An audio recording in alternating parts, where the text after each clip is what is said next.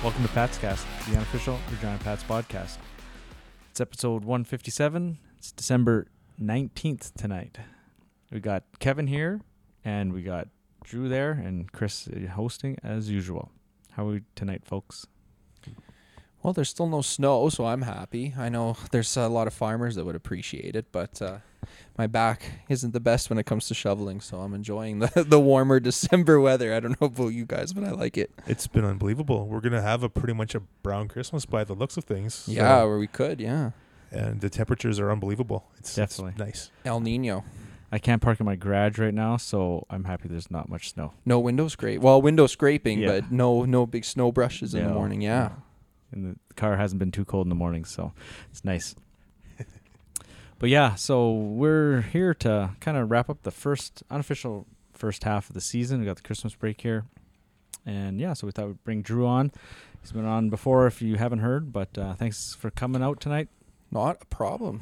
Yeah, and talk some Pats hockey tonight. Kind of just go over the first half. Kind of what were our expectations of this team kind of going into this season. Kind of we talked about it, I don't know, kind of at the end of last year, we weren't too sure what to expect, and maybe the team overachieved a bit at the start, didn't it? Mm-hmm. For me, the optimism was pretty low.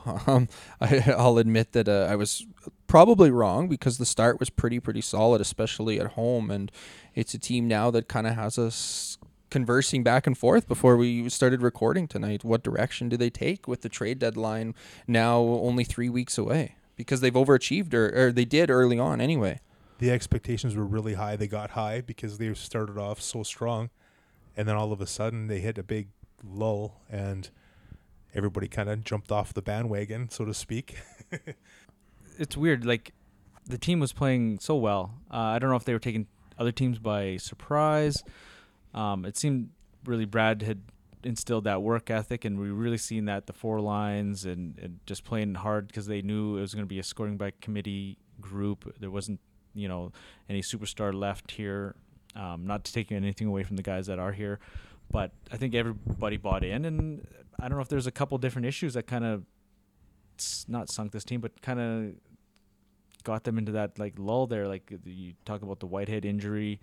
The goaltending was good, and then they kind of changed it up, and then it kind of took a step back, and it was unfortunate there, and now you're thinking like, well, what does this team do going forward? But it's some odd situation, right? Like this team next year, right? You're looking at it next year, and it's like, what are they going to do next year? You got all these old guys, stuff like that. Can they come back and not make a run, but it's like, what are they going to do? Do they want to stay old and try to make a push for the playoffs? Yeah. Or do they want to get younger and hope for better next year and the year after, build for the Cole Temple Corbin Allman years? Yeah, it really is a crossroads, and I'm kind of with the latter there. I think, in junior hockey, why barely make the playoffs and, get ousted in the first round or in the second round, even if you're likely to be matched up against a team that you've played well against in the regular season? Why not just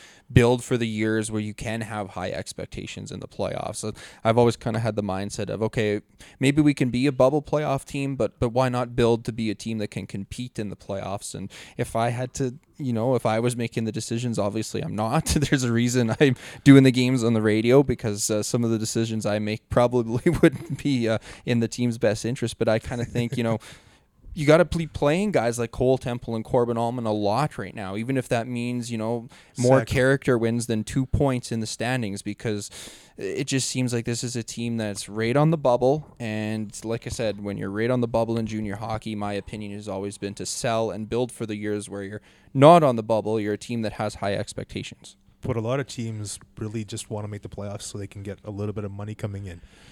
That's a whole nother issue, yeah. So, especially with the economy these days. Exactly. Absolutely, yeah. Once teams make the playoffs, a lot of teams tend to make money, not just barely break even. Yeah. Even if it's just 2 games, like a lot of teams would beg for 2 games. Yeah, that's the thing. That it's such a catch-22, and like on the hockey side of it, there's what I said, but I didn't even know it. I didn't even think about that, and that's an excellent point. I mean, there's teams that are really just probably not even breaking even that couple of years ago would have been probably turning a profit, but just with the way things have gone as of late, I didn't even think of that. And I think some of the smaller market teams, like they plan for the regular season, right? And playoffs. Anything playoffs is a bonus. That's where they make their money, right? They'll break even, maybe make a little bit in the regular season. And some of those teams, like, okay, if we don't sell or we don't buy, but we don't really sell either, and we kind of just every year we're decent, and you can make one, maybe 2 rounds, kind of like the Parker era, and just collect just collect a little bit of money, especially those small market teams, right? They need those couple extra 2, 3, maybe 4 home gates, right? To make that extra profit. But yeah, it is, like you said, it's such a catch-22. And Kevin and I have talked about this before.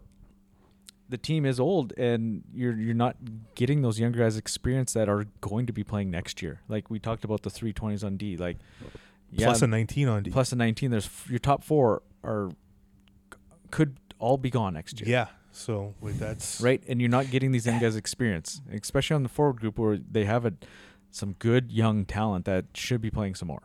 Yeah, and I think there's a fine line. Like, sure, you can have those veteran guys back there that can really help Bridgman and Kristanowicz to a sense, but when those 2 guys don't get to play because your 320-year-olds are eating up all those minutes just because, well, obviously they're the more effective players, it almost has the reverse effect. And you're not developing those younger guys for the next couple of years. Sure, they're learning lots in the locker room and through conversations, but they're not getting that on ice experience when you have those 320-year-olds back there. And if they keep the 320s for the end of the season, and then next year, what do? They bring in more 20s to do the same thing for the year after? Yeah, and the year it's after, almost just a continuation, or do they completely go rebuild next year? Like that, just I don't know. It's that's the thing. You got intriguing. 5 20-year-old forwards next year, so right, plus a D-man. So you got 6 20s next year. So you're losing 3 for nothing. Automatically, yeah. So for people that don't follow this team, I think they'd be surprised to hear that the average age of this hockey club is just about 19 years old. I think they'd be really, really surprised to hear that. Even I was surprised when I looked at that at the start of the season, and then I was like, okay, there's actually some players that have been here together for 3 or 4 years, and maybe that played into the early season success that they had a little bit. There was guys that were very familiar with each other and had developed some chemistry that, I guess maybe we didn't pay super close attention to it last year, obviously with Connor Bedard here and Stanislav Svozil, but that's maybe one of the things that was overlooked a little bit. And when back to the whole Braxton Whitehead injury, the Pats were flying until the 12th game, and then I don't know if it was just what happened with that injury kind of got in their heads, or something happened. All of a sudden they just fell off the tracks and just went way totally off their game. They had some really bad stinker games after that, but before that they were really strong every game. It was, I don't know what to say. It was weird. We talked about it, but like, is Braxton Whitehead the heartbeat of this team? Like, the straw that stirs the drink. Yeah, and he got off to a good start. He had 6 goals in those first few games. Yeah, 12 points in 12 games. There you go. Yeah. Now 5 assists in the 3 games that he's been back. So he's obviously an offensive threat for the team. And I know when you talk to the players, they just rant and rave about how great of a person he is and how beneficial he is in the locker room. So that can be a big reason, because a lot of times those guys, they're not going to travel when they're injured and you're on the road and stuff. So yeah, I know his offense didn't take a back seat, but definitely he didn't. He was focusing more on his defensive game, and so maybe this year is maybe a little bit of a surprise for him, that offensive output. And you look at it, he's still 5th in team scoring, and he missed almost half the games as everybody else has played. So that maybe speaks to the rest of the depth of this team as well. Yeah, I think it absolutely does. It's something to see with Braxton Whitehead this year, because he had always been kind of in that shutdown role, and then all of a sudden there he is in the top 3 and the top 6 role, night in and night out almost. But he was thriving, and he really was, yeah. And he was playing power play time and stuff like that a lot more than he did last year. So I think the way he's gone, he could easily be a 70-point player this year if he continues to play the way he's played and stays healthy. He has the potential to be there, yeah. But like you said, stay healthy. But I do really think he is the straw that stirs the drink. Yeah, and like we talk about who's going to be back next year. I mean, it's like he's obviously one guy that is staying, I think. Like, unless somebody just comes in and overwhelms Alan Miller with some crazy offer, it's a guy that is clearly a leader on and off the ice. Like, nothing to take anything away from Hal, but I think he's more of the on ice leader. Like, I think he's the, go as I play kind of thing. And even just talking to Braxton Whitehead, he just coming back from this injury, and like I think he's like that off ice guy that really is bringing these guys together. Braxton Whitehead's probably wearing the C on a lot of other teams in the Western Hockey League if he's there. And you're right, that's taking nothing away from Tanner Howe. He's an excellent lead by example type player. And if Tanner Howe by some chance is not here next year, I think Braxton Whitehead is the player that wears the C. Yeah, no, for sure. And then I think one of the other big things was the goaltending, and I know Kevin and I talked about that, and it seemed to be working. Going back and forth. And then all of a sudden they switched it up to Huey getting a few starts in a row, and all of a sudden things started going south a little bit, or quite a bit.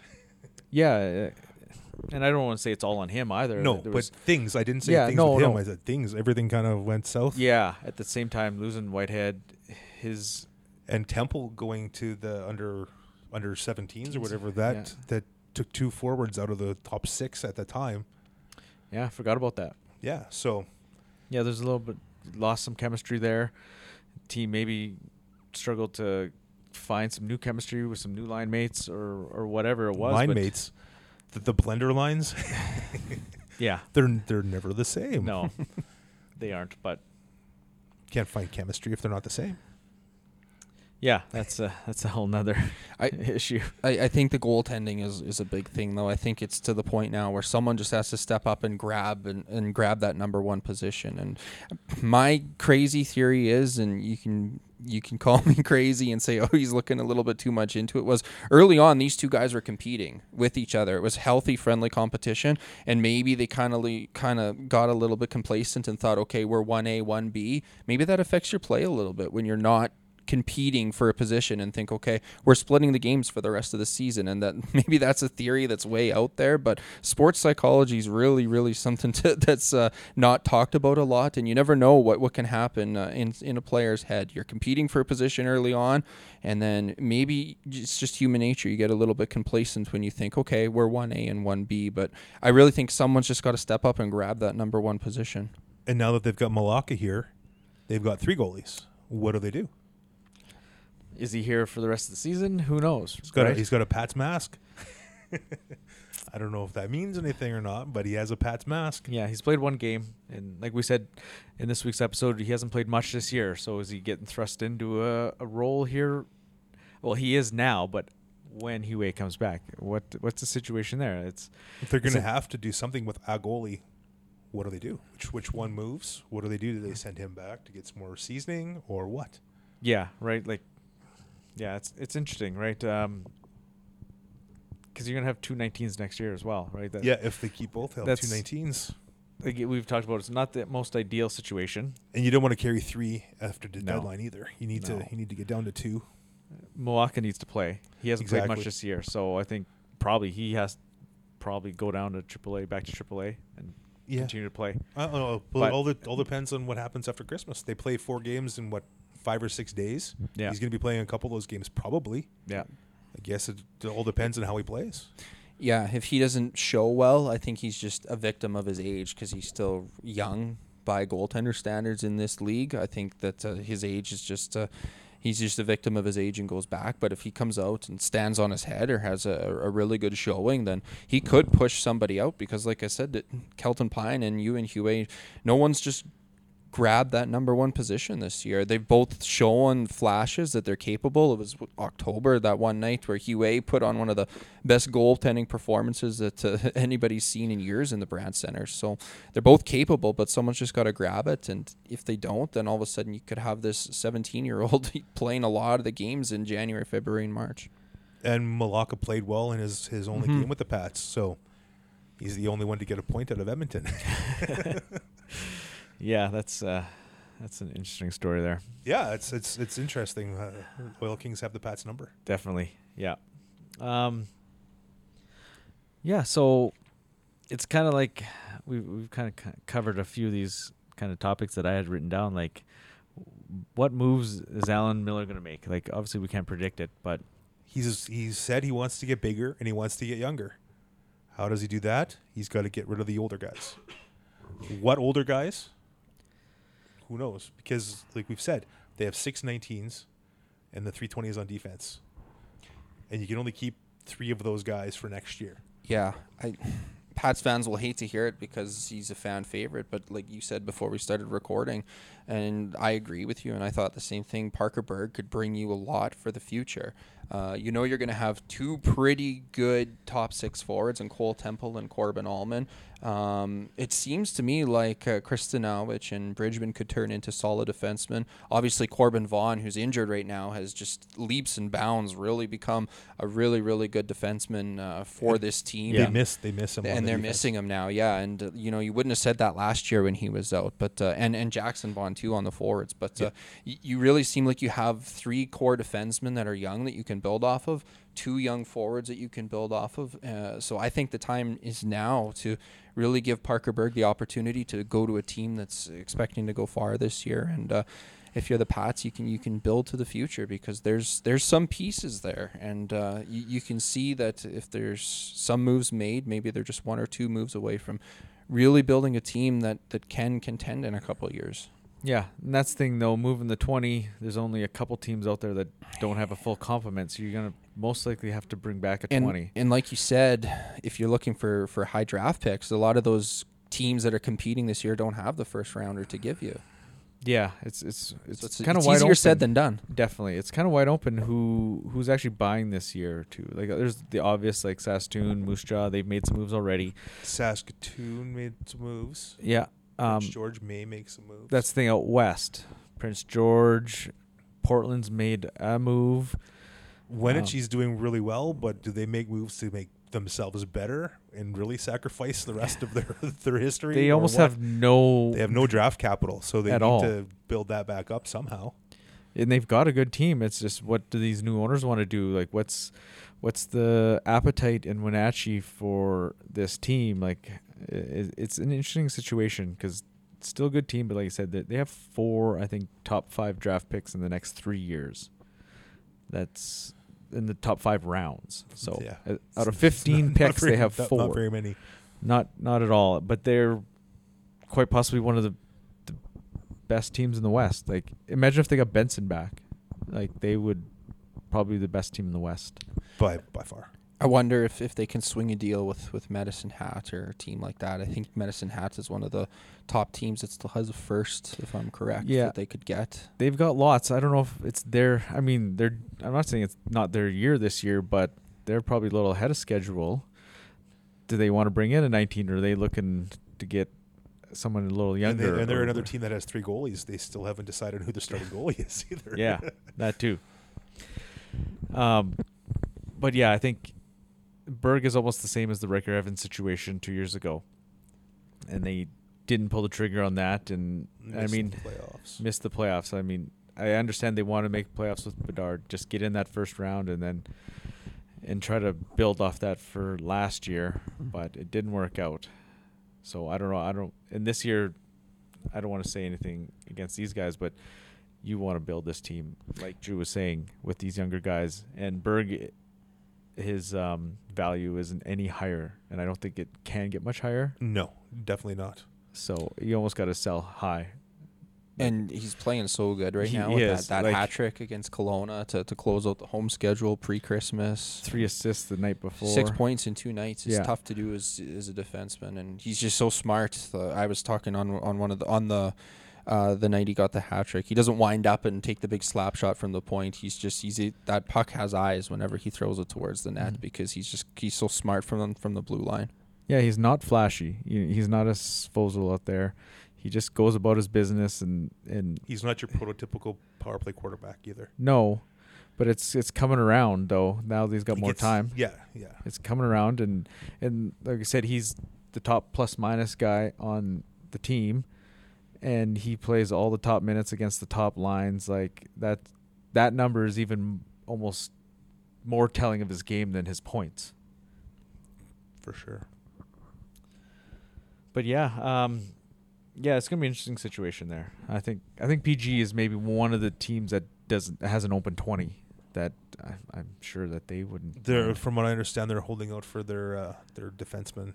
What's his name? Samson, I think. Ethan Sampson. Yeah, Yeah. They're holding out for that, but it's getting close to the deadline, and they do have a spot open. Then I mean, Berg, I'm sure would slide right into there.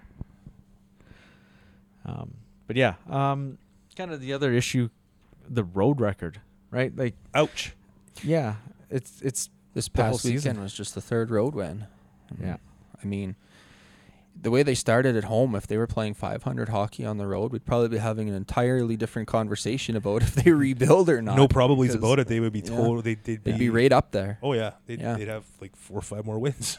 Like they lost 9 in a row, so you give them, say, even just 3. Just go 3-6 on the Yeah. road, like 30%, not 0 for 9. It's funny because John Paddock has fingerprints all over this team still, and his big thing about the road was it's a hockey rink. A hockey rink's a hockey rink. So it's kind of a mystery as to why that's happened this year. I mean, bus legs can be a thing, but these guys are 17, 18, 19, 20 years old, 16 in some cases. So there's enough young and ready veteran to guys go. that have done this multiple times. They've traveled. They've been on that U.S. road swing that goes Exactly, 2.5 weeks. So it really is a mystery to me. It's I mean, 100%. Yeah. And I mean, I- the teams put them in good situations, like that early Remembrance Day game in Brandon. It was 2:00, so they went out the night before. You go the day before to Medicine Hat, so the team is, as on the back end, they've put them in good positions, not going the day of on some of these trips, and try to give them a good situation to. And when things don't work, they've switched it up travel wise, and it still hasn't worked. And it's funny because I know this is going way back, but the very first game of the season, they went down early in Brandon, and then boom, they fire off like 5 unanswered goals or something like that. So I know that's it's very different at the start of the regular season, but to me, they've shown that they're capable on the road just in that one game alone. And then obviously this past weekend in Lethbridge, that 5-2 win was a more solid effort as well, but. That's something that'll have to be rectified if this is a team that wants to push for one of the final playoff spots in the Eastern Conference. And my guess is as good as anybody's. I honestly can't answer it. And all 3 of these last games were winnable games. Yeah, and they did pull 4 to 6 points, which was great, but they needed to get some W's in there. Just I think you got to beat a team like Edmonton. I mean, I know it's always tougher on the road, but you got to be beating teams like that. You can't lose 3 out of 3 against Edmonton, who have won 9 games on the season. Yeah, no, that's almost unacceptable, right? So you bring up a point there, Drew. They won the first game on the road. They just won a game on the road. They've won 1 game in between that, right? Like that's a long time, and it's a head scratcher too for me. It's anyway. unfathomable to go that long without a win on the road. But go back to the Whitehead injury, they won like 4 games without him in the lineup. That too, yeah. So it was a struggle. Is he the straw that stirs the drink, like I keep on saying? I think so. I mean, I just when you interview him and confidence, like I said, when you hear what the players say about him, I think you're absolutely bang on with that. Yeah, he's so outgoing, so I don't know what the word is, but like the team seems to have swagger when he's in the lineup. Yeah, and but I mean, just talking to him, like he's got that personality where he draws people to him. Like he's so friendly, so outgoing, right? It really seems like he's that kind of guy that he just brings everybody together. All right, so kind of going back to the struggles there. I mean, we've talked about this team is older, and they're not getting the greatest production out of some of these guys that maybe we expected from. You have guys going quite a few games without scoring a goal. Some of these older guys, right? I know Spencer really struggled there for a bit. Not struggled, but just wasn't able to put a puck in the net. Like Remba, you see the flashes here and there. Seems like Vallis has kind of turned the corner here a bit. He's got 4 game goal streak here. Yeah, points in 7. Yeah, so he's kind of come around. So it's like I think they expected more for some of these older guys, right? And that's maybe why they didn't move a lot of them last year. Like they only moved the Armstrong and and stuff like that. So it's maybe a little disappointing on that front.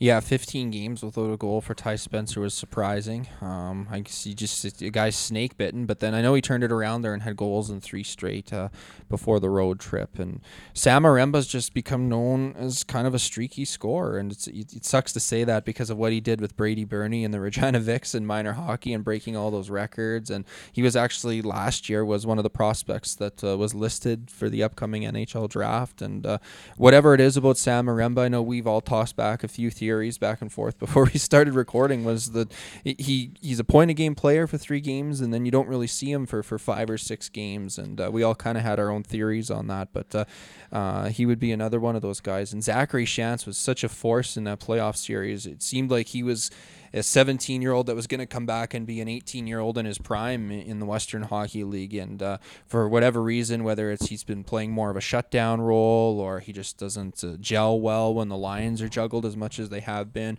he just hasn't been able to kind of find the scoring touch that I think some of us, or a lot of us, thought that he'd probably have after playing so well in that series against the Blades last April.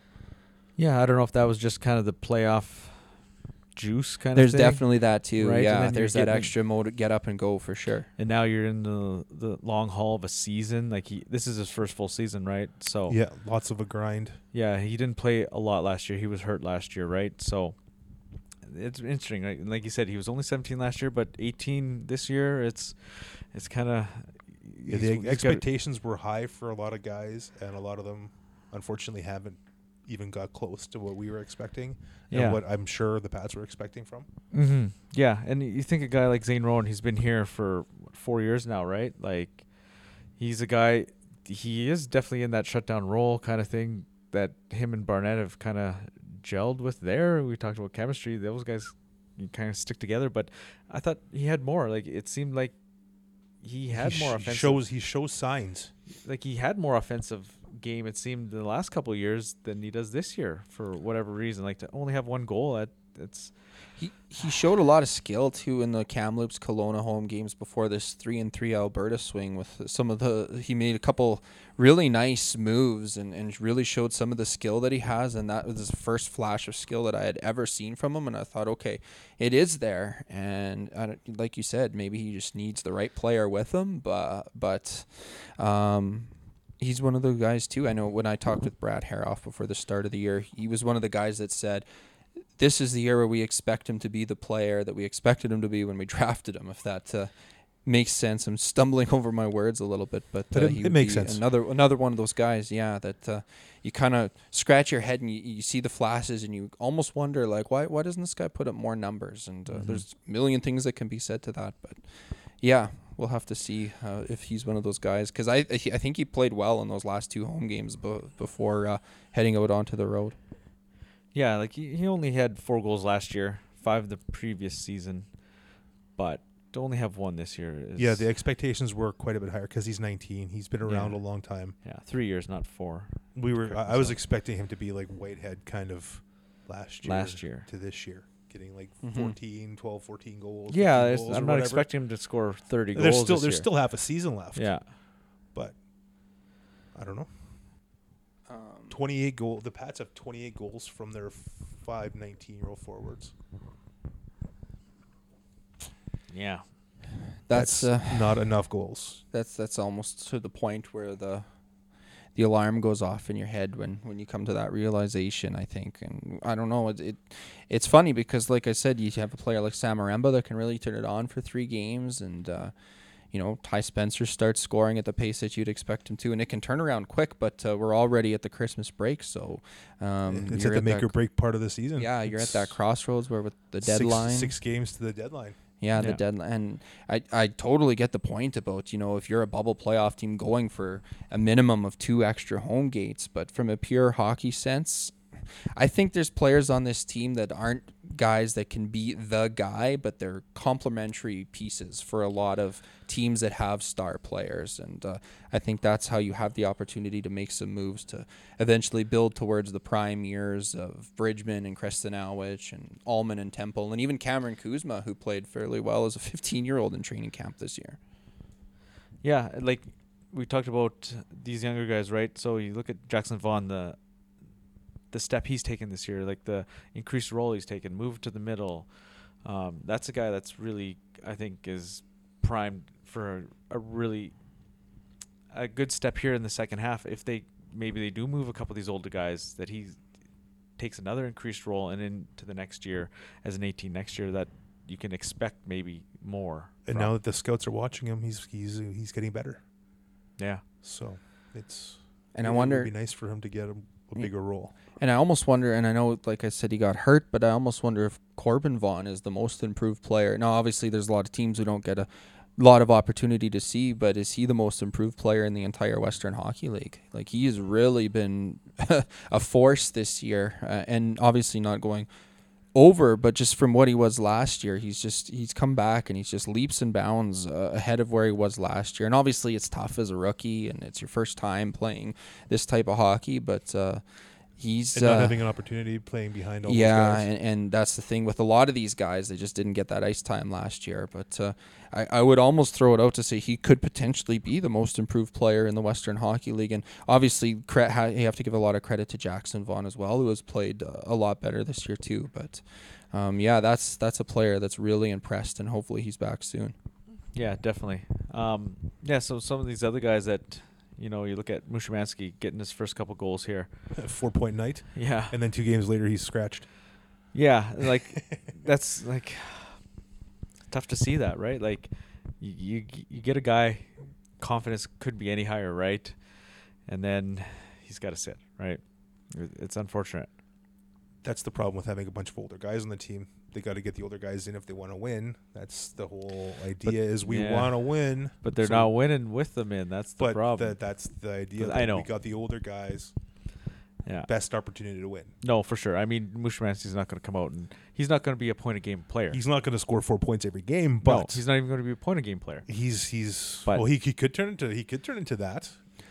If you give him the opportunity as a 17-year-old, he could be a top 6 guy as a 19-year-old, when those other guys that I've mentioned are the players that the Pats are expecting them to be in a couple of years. And then all of a sudden he can be the complementary player to the Cole Temple, who's a star player. He could be the guy that plays the wing when Cole Temple's the number 1 center. But yeah, if you're not playing as a 17-year-old, you're going to be still learning as a 19-year-old because you didn't have those opportunities to learn when you were younger. And he has shown that he can play 4 points in a game. And he's a hard worker too. I was gonna say he's got a physical side to his game. He's like Ty Spencer, where he's just so tenacious, but he's a little bit heavier, I think, than Ty Spencer. Quite a bit bigger. So he's got the work ethic as well, and if he can learn to develop his skill a little bit as a 17-year-old, then I would love to see him turn into the guy that's the winger to Cole Temple, who's the number 1 center one day, or Corbin Allman too, even. But to sit on the bench or to sit in the stands doesn't help build that up. No, absolutely not. You got to play. Yeah. I mean, teams have this issue every year, right? Every team does. Every team does. And it's like, okay, how much do we play our young guys? How much experience, at what cost do we play them, right? It's such a catch-22, right? And so, I mean, so you're looking on the back end, like Vaughn, like he's really stepped up. And the latest weekly report, which was last week, came out this week. 68. He's still 6 to 8 weeks. Yeah, he's been 6 to 8 weeks for 6 weeks now. So it's potentially that's a lot longer than we initially thought from what I've heard. But without speculating, it's a while. It's still 6 to 8 weeks. So, which is really unfortunate. 100%. Definitely see that. He was stepping up so well for the team and for the person that he is. He deserved all the credit that he was getting. It's tough to see. It kind of reminds me of a guy we were just talking about before we started recording. We're watching on TV now, Riker Evans. The year he broke his leg or his foot there, you could see the rise he was making, and I mean it didn't affect him in the long run, but it was just so hard to see him miss that half season or so. I think a guy that kind of came out of nowhere was Bridgman. I mean, he's quietly just playing a solid defense, like top 4 role. Pretty much. With 3 20-year-olds and he's 16. Yeah. 17, right? Pardon me. Yeah, and just a list guy, local guy here, just a list guy. Like, he's got some size. He doesn't play overly physical, but I think he's just starting to learn that, how to play against older, stronger guys here. But I think he's a kind of a diamond in the rough that they And I know when they first listed him, Paddock was very complimentary of his game, and he said he's wasting his time playing Double-A. He should have been playing with the Pat C's 2 years ago. Or because he played Pat C's last year, I think. Yep. So he should have been playing there 2 years ago, he thought, and but he ended up winning, I think, the provincial title with Double-A that year. So it's an interesting. It's another local guy, right? So. And he's also one of those guys that's got a great personality, at least from what I've seen when we've interviewed him, a lot like Whitehead.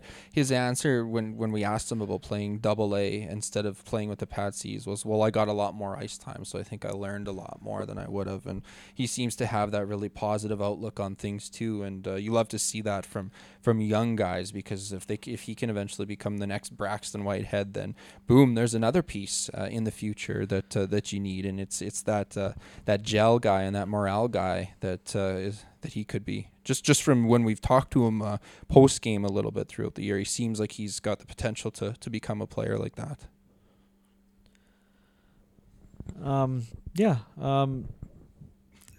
Back to Cole Temple. We've talked about him a little bit, but another guy that's out, unfortunately. He's listed as week to week. Week to week. Is that the update? Yeah. Okay, so. Yeah, that's unfortunate because he was gone there, like we said, for under 17s. Then he comes back, and now he's gone again. And that's a guy that was getting a lot of minutes as a young player. Yeah, and he wasn't able to get his stride back after he came back from the under 17s. He was kind of lost. Not lost, but he seemed a little off a little bit, didn't he?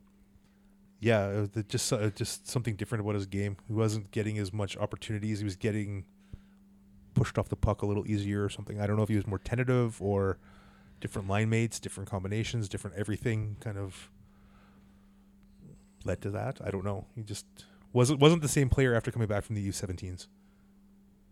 Yeah, sometimes you almost wonder if he was nursing or trying to work through an injury or something like that even. It was kind of to that point, it seemed a little bit. But, hopefully he's back soon too, because this is it's an important year for him, obviously, because we all know how highly touted he is for the Pats. The only thing is, though, if he was in the lineup, who sits?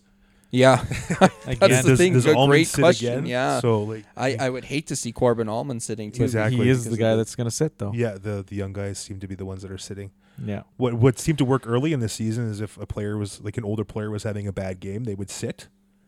And then all of a sudden, the next game or the next couple games, they would light it up. That happened to multiple players. Rotating the older guys. They were rotating the older guys. They had the young kids playing, and then got away from that. Everything changed. Yeah.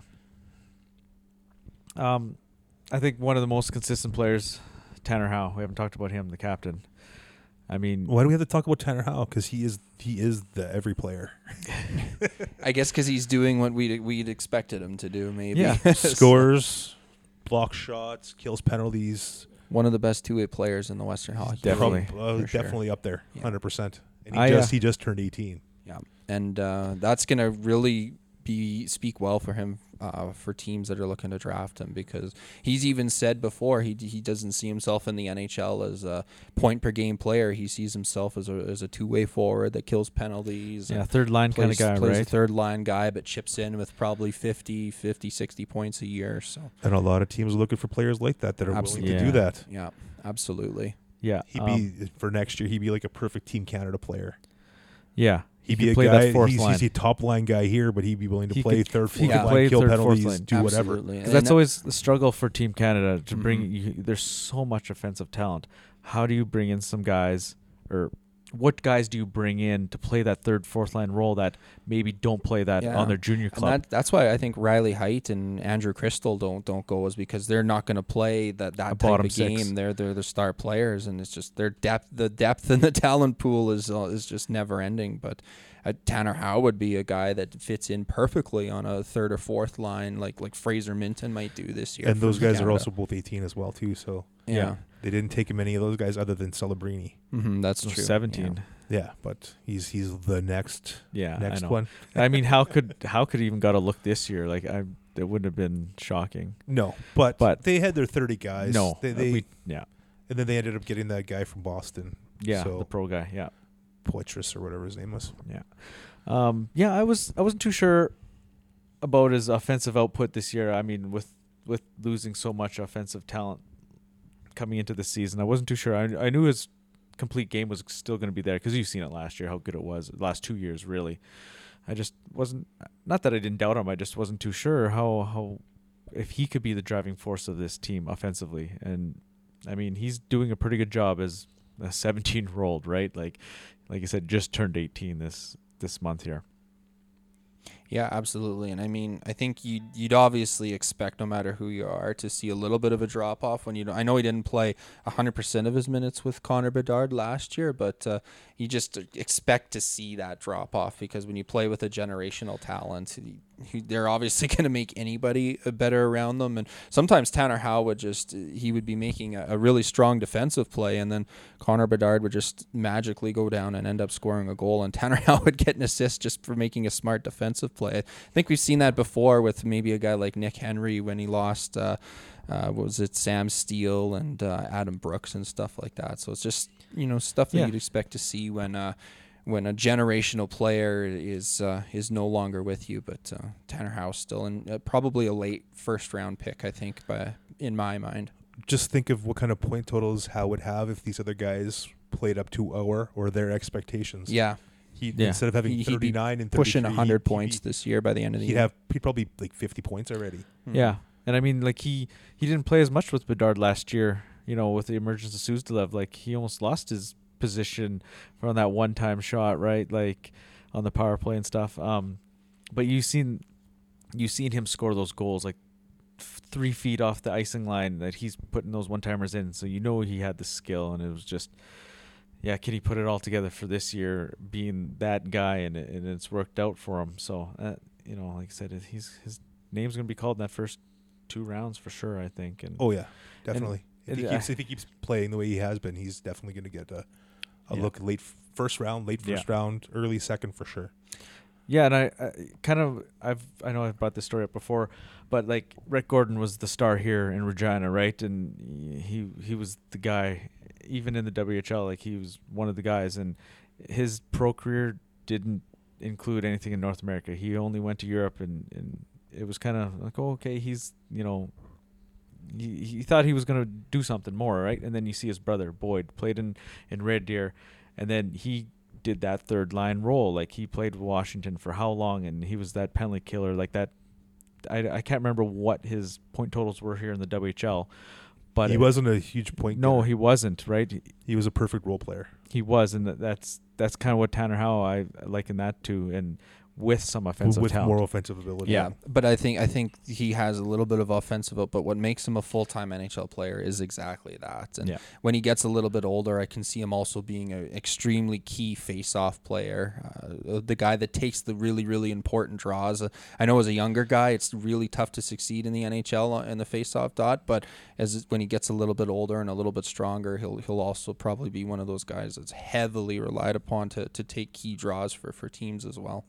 But just this whole overall game is going to be a key for him to be a long time NHLer. No matter what, even if he's not killing penalties, playing third line, not even maybe taking faceoffs, which would be awesome if he was able to add that aspect to get more wins. I don't know what his faceoff percentage is this year. There's been some games that have been rough, not just for him, but for many of the Pats. But as long as he continues on what he's doing, he's going to make it. He's going to make it into a really long pro career. I think so. All right. Well, is there any other kind of specific topics you guys want to talk about?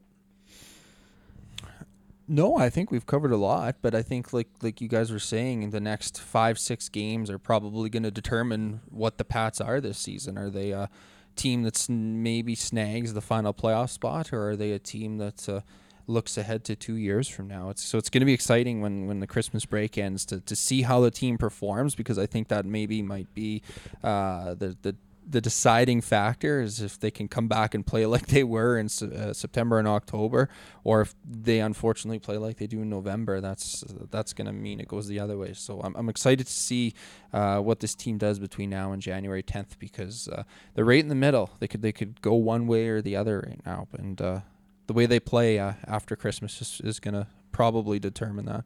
You say 5-6 games. I think it's the next 4 games. Mm-hmm. 2 against Brandon, 2 against Moose Jaw. Teams that you need to beat. Or division teams that you're behind in the standings. If they don't, then that pretty much sets it for the deadline, I think. Yeah, and it was nice to see them not mail it in on that 3-3. 3-3 on the road in Alberta right before Christmas. Like, the team could have mailed it in, and I know I asked Parkerberg about that on the last home game after Kelowna there, and he's like, no, we've talked about it. Guys got flights booked, guys got this going, but we're focusing on these games, and it was nice to see them, finally pick up a win, but play good. Like, they should have probably won that Edmonton game. Like, they were in it, and they could have won the Red Deer game too. They could have won. Yeah, both went to overtime, right? They were that close to winning all three, right? So it was nice to see them not mail it in and actually put forth an effort that we were seeing, like you said, earlier in the season before this kind of the rough stretch. And they left it all out there against Red Deer, and they actually did pretty well against Edmonton, who has their number. Yeah, on a 3-3 in an afternoon. So that almost creates another dilemma: is have they rectified the road issues? I know 3 games when you've lost as many as they've lost on the road, maybe 3 games isn't enough of a sample size to conclude that they've turned it around on the road. But maybe it's another conversation starter, and another argument that you can make is, have they turned it around on the road because they were able to get points in every game, but. It's funny. There's so much up in the air with this team right now, just in terms of directions that they can take. Yeah, it's like you say, everything is up in the air. Like, the deadline is so close. They are on the outside looking in right now, but if all of a sudden they pull off 2 or 3, 4 wins these next 4 games, what happens? Yeah, this was a team that has had a winning streak of 4 games, 5 maybe. Like you guys said, we're at 1.73-1. So it's almost like it's a team that's capable. They've just got to find the right concoction of lines and stuff. But it would be really tough to be Al Miller right now, because obviously you're extremely competitive. But you also have to be realistic, and I'm glad that I'm not making the decision on whether you stay put with what you got right now or sell. Yeah, I'm sure his cell phone is ringing. Yeah, I'm sure it's he's gotta making be. some calls. Definitely, and obviously this is a first year with him. We've seen him build some teams with Moose Jaw. They've been pretty good. Weren't able to get over that hump, but he's built some good teams, and he's made some moves here. He's made some moves. He said he wanted to wait. What did he say? 10 to 20 games to see what the team was made of, and then he waited a little longer than that. A little longer, yeah. The team, he but need to feel him out, and the whole league too, or the conference. Like we said, nobody's ran away with this conference or the other conference yet, right? It's still, everything's up in the air. Like you said, a 3-game win streak, and you're right back in the middle of it. Like you pick up 3 of those 9 wins on the road. You could. You're right in the middle of the pack then. Yeah, and until recently in the Pats division, no one had really run away with it. I know the Blades are starting to a little bit, but there was a point there where I was really saying to myself, like, where's the Saskatoon team that we all expected this year? Where's the Moose Jaw team that we all expected this year? And Prince Albert even isn't quite where I thought they'd be this year as well, but that's changing a little bit now, and you're finally kind of starting to see some of those teams maybe be the teams that we thought they'd be. Starting to shake out a little bit. A little bit. But for a long point in time, it was kind of like, geez, maybe the Pats are going to get a little bit of help from some of their division rivals who were kind of underperforming to start the season. But yeah, like you guys said, it is kind of you're starting to see that separation a little bit. Yeah, the Blades, they made that move to get Minton. They've improved quite a bit. They're starting to get up there. They're 10 points up on the Warriors in the division. So yeah, they're starting to pull away a little bit. So maybe they'll make a couple more moves before the deadline. But the Pats are only like legitimately 8 points out of third in the conference. Yeah, I know, so right? They win, say, 3 of these next 4. That's 6 points. That puts them well within range of they'd be in the playoffs. So you could still maybe move a guy or two, and still hope to sneak in, right? If you can get a younger guy back, that's the thing. The rebuild now, you can't get a 16, right? Like, or a 17 without permission. Without permission, right? So it's tough to get a 17. And if you have a 17 signed, you have to ask for permission.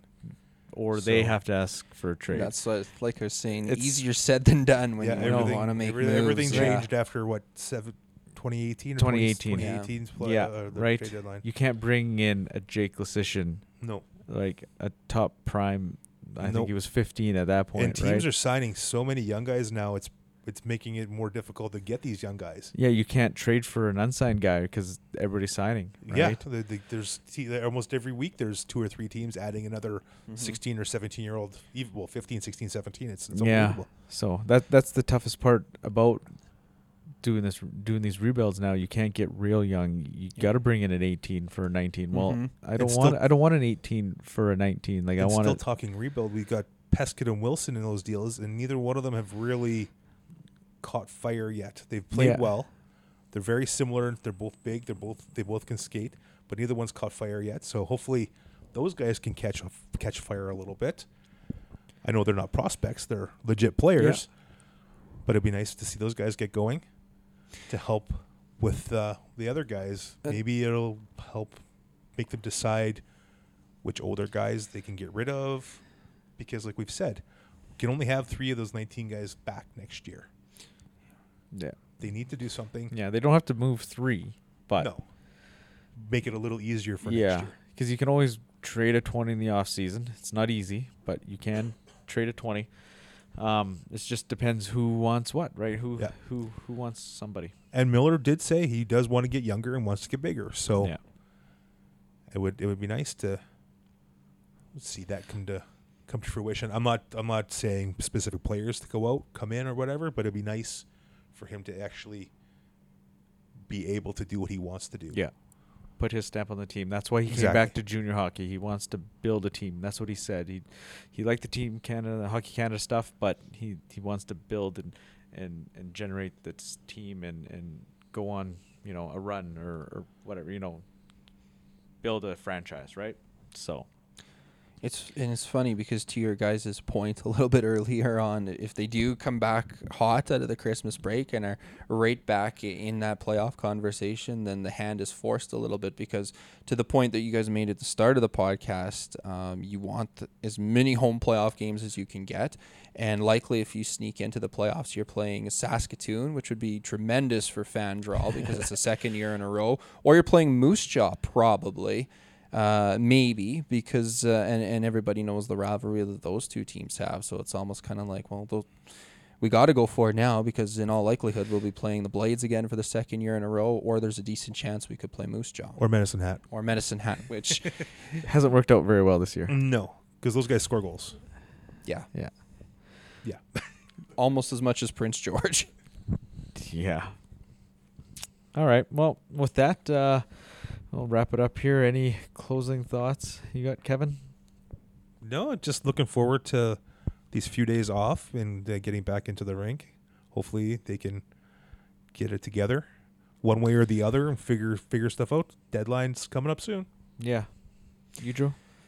Yeah, like I said, we're going to see the direction that the Pats are going to take very, very soon. And their hands going to be forced a little bit with the deadline coming up. And no, it's been fun. I'm always super excited to have the opportunity to come join you guys and see the team from a closer perspective and a different angle. And it's Christmas time, so hope everybody has a great holiday season, and really excited for the first few games in January. It's going to make a dull month in January really exciting if you're a Pats fan, because we're going to see what direction this team goes in very soon. Yeah, it's going to be interesting, that's for sure. Thanks again for coming on. I always enjoy your perspective. One of the few people that Actually watch more than 5 or 6 games. Yeah, Yeah, right. It's been tough this year. I've been busy, but yeah, it is. You're definitely. you're actually watching and paying attention and Yeah, stuff. There's not enough media that we can draw upon, right? yeah, it's Right. unfortunate, and not enough media is one of the reasons why I'm more busy with my full-time job. So it's Yeah. been tough, but try to catch as much as I can. So yeah, hopefully can be at every home game in January and February is the goal. So we'll see. Yeah, definitely. So thanks, Kevin, as usual. Thanks again, Drew. And yeah, everybody have a Merry Christmas and happy holidays, and we'll see you in the new year. Take it easy.